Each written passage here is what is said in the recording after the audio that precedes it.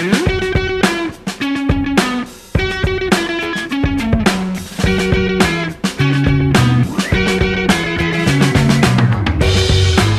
James. Steven, great to be here.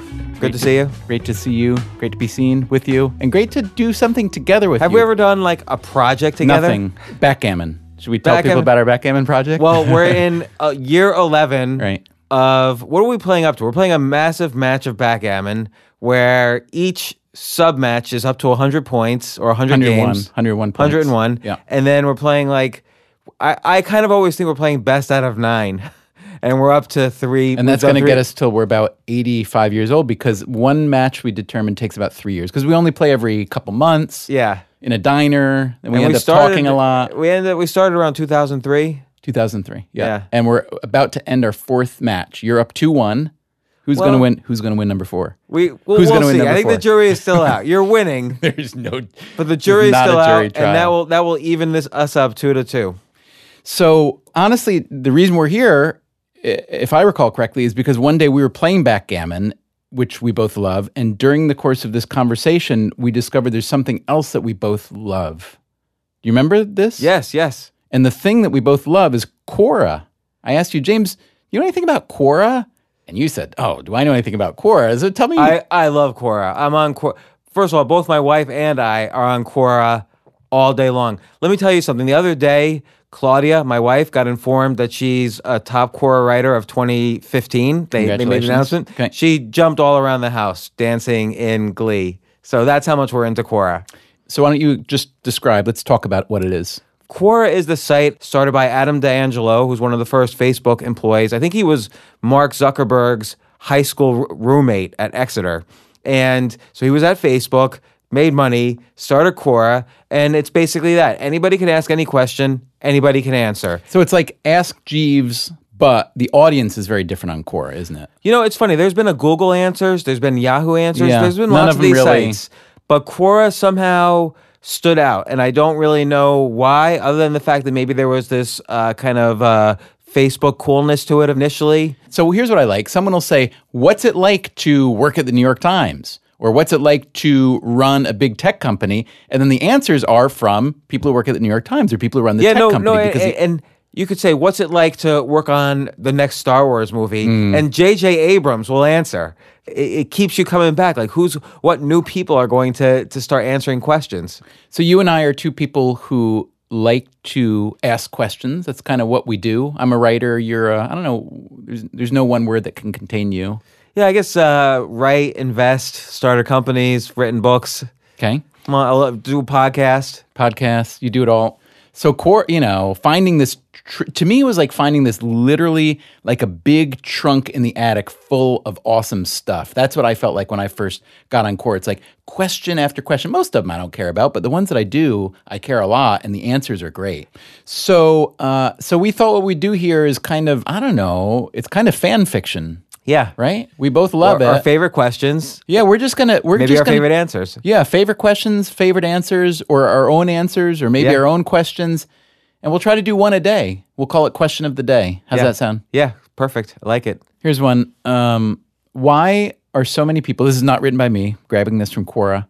Why are so many people content with just earning a salary and working 9 to 6 their entire adult life? I think there's a big assumption there, actually, that people are content working 9 to 6 their entire life. I don't think anybody actually is content working 9 to 6 their entire life. Well, that's a big assumption. There's got to be some people. Okay, but I would say 99. I think everybody wants to do different things, try different things. I think people often get frustrated for many years at a time if they stay at the same job. I think people crave diversity in their lives. So, okay, but this is a big question because really what it's getting to is, are there a lot of people out there spending most of their adult life doing something that they don't want to do? Yes, and I think out of fear. They're afraid that they're not going to get another job. They're afraid that their pension will go away. They're afraid that they won't be able to save for retirement or pay for a mortgage. Those are good fears for a lot of, because a lot of people aren't capable of doing what they need to do, whether either to be entrepreneurs or artists, et cetera, investors, inheritors. Sure, but I do think actually everybody can be, to some extent, an entrepreneur and figure out different ways to make money. People can also just switch jobs. But you're right. People are content, and I just... am objecting to the use of the word content because I think it is more out of fear. But let's just say, for the sake of this question, content is the word. Why are people content to stay all their lives 9 to 6? I think it's fear, but let's see what some of the other answers are. All right, so here's a few answers. Here's the actual answer to the question, says Amanda Tendler. There's an inverse correlation between contentedness and drive. So I guess meaning if you got drive... I don't know, because what's drive? Well... Drive means that you have, let's say, some passion for something outside of your job. So let's say you have a job as an accountant, but you really love, fishing. So you go and open up like a fish. Here's someone who answers in the affirmative.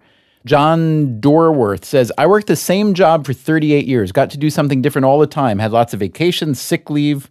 I've never heard people brag about it. I had a lot of sick leave. It was a great job. Holidays and home every night. Okay, that's good. Not a huge salary, but enough to have a nice home, car and truck, no debt, and great retirement. Been retired 11 years, get to do anything I want or go anywhere. I've had the same wife for 50 years. Our health is good. Now, how could I possibly have improved on that? Okay, I take it back. This is a guy who values certainty above all else and stability. The problem with that is, in this economy... look, I'm on the board of directors of a billion revenues employment agency, so I see what happens in the Fortune 500. Those situations are getting more and more rare because in this economy, that type of person might not last for 38 years at the same job. He might get laid off on the next round of layoffs because that's just what's been happening since 2009. Okay, we do have to pause for a minute to hear from our sponsor. Won't take long. Question of the day. We'll be right back. Building a website can be tough, and even if you do know your way around coding, creating something that looks good and works well is a time-consuming affair. Whether it's for a business site, a portfolio, or whatever else, in this day and age, you probably need one anyway. Luckily, Squarespace makes it easy to build beautiful websites without breaking a sweat. Squarespace provides simple, powerful, and beautiful websites that look professionally designed regardless of skill level. No coding required. Not only does Squarespace provide you with intuitive and easy-to-use tools to create your website with, Squarespace also has state-of-the-art technology powering your site to ensure security and stability. Seriously, you can't beat the ease and simplicity of Squarespace. Squarespace gives you 24/7 online support and a beautiful website for only $8 a month. You can even get a free domain if you buy Squarespace for the year. Start your trial and build your website today with no credit card required. When you decide to sign up for Squarespace, make sure to enter our offer code, which is the word question, to get 10% off your first purchase and to show your support for Question of the Day. We thank Squarespace for their support. Squarespace. Build it beautiful. So the puzzle here, especially if you're a young person, getting out of college, you just out of college, and you're thinking, well, there's the obvious conventional good path, which is get a job. And then there's an also obvious, slightly unconventional path, which is something like grad school or travel or maybe consulting, And then there's the less obvious, less conventional path, which is create your career entirely on your own, right? So look, you're Mr. Choose Yourself guy. And you and I have both chosen ourselves. Neither of us have an employer. I haven't had an employer in 15 years. I'll tell you, I did have a job that I loved. HBO. I loved it. And I did work 8 to 7. Like, I loved it. And I could have done it for the rest of my life, but I just had other choices that I wanted to do. I wanted variety. And yet we both, in our own ways, crave stability. Yeah, so, I'm super boring. I just wanted to, honestly, I just wanted to have a 9 to 6, but I wanted it to be my own. Right. That's the thing. So you craved stability just like this guy did. The difference is I think the economy doesn't work for him as much anymore. Well, it did work for him, right, as much anymore. That guy coming into the job market today. The economy might not work for you as much anymore because books don't really sell millions of copies anymore because there's so many, of what's referred to as the long tail. Like there's so many different... Yeah, the long tail isn't really real for books. I mean, it's still pretty much a Blockbuster thing. The absolute number of sales for Blockbusters may have decreased, but it's not because the long tail has gotten fatter. Yeah, but okay, but I do agree Much. though that the blockbusters now are like 50 Shades of Grey, and you'll get like, if you look at the top 100 on Amazon, it's 99 of them are kind of, billionaire meets, 22-year-old accountant, and billionaire has emotional issues, but the sex is great, and that's 98 of the top 100. But I think when this person is asking this question about why are so many people content with just earning a salary, forget about the word content, right? But why so many people kind of end up seeking a full-time, steady salary job. I think, this gets to something that I've been thinking about a lot lately, which is that being original, having original thoughts, or having thoughts at all, or having ideas and putting them out there is incredibly risky and scary. And I think most sane people don't want to get anywhere near it. And so it is a great idea, probably, in theory, for the vast majority of people to seek a situation where there's a structure set up with an employment and a job and a slot and a set of tasks that I can do. And I think for most people, that is probably a fantastic way to think about the world, because the opposite is just too scary and too risky. Right. There's two problems. One is the economy is not as generous as people think. So, for instance, a few weeks ago, I met somebody who spent most of his career at General Motors in middle management. And when General Motors went bankrupt, upper management had golden parachutes. The lower echelons of workers had the unions protecting them. But middle management, he lost his pension. He lost everything. And unfortunately for him, he was telling me he had some savings. But I think this economy is very risky, too, to think that you're going to get that type of job now. I understand that, but let's take, person A. Let's take you, or let's take this guy you're talking about 30 years ago or 20 years ago, however long it needs to be, and multiply him by 1,000, then divide him in half and do a randomized trial where you're taking 500 and send them into the regular salaried economy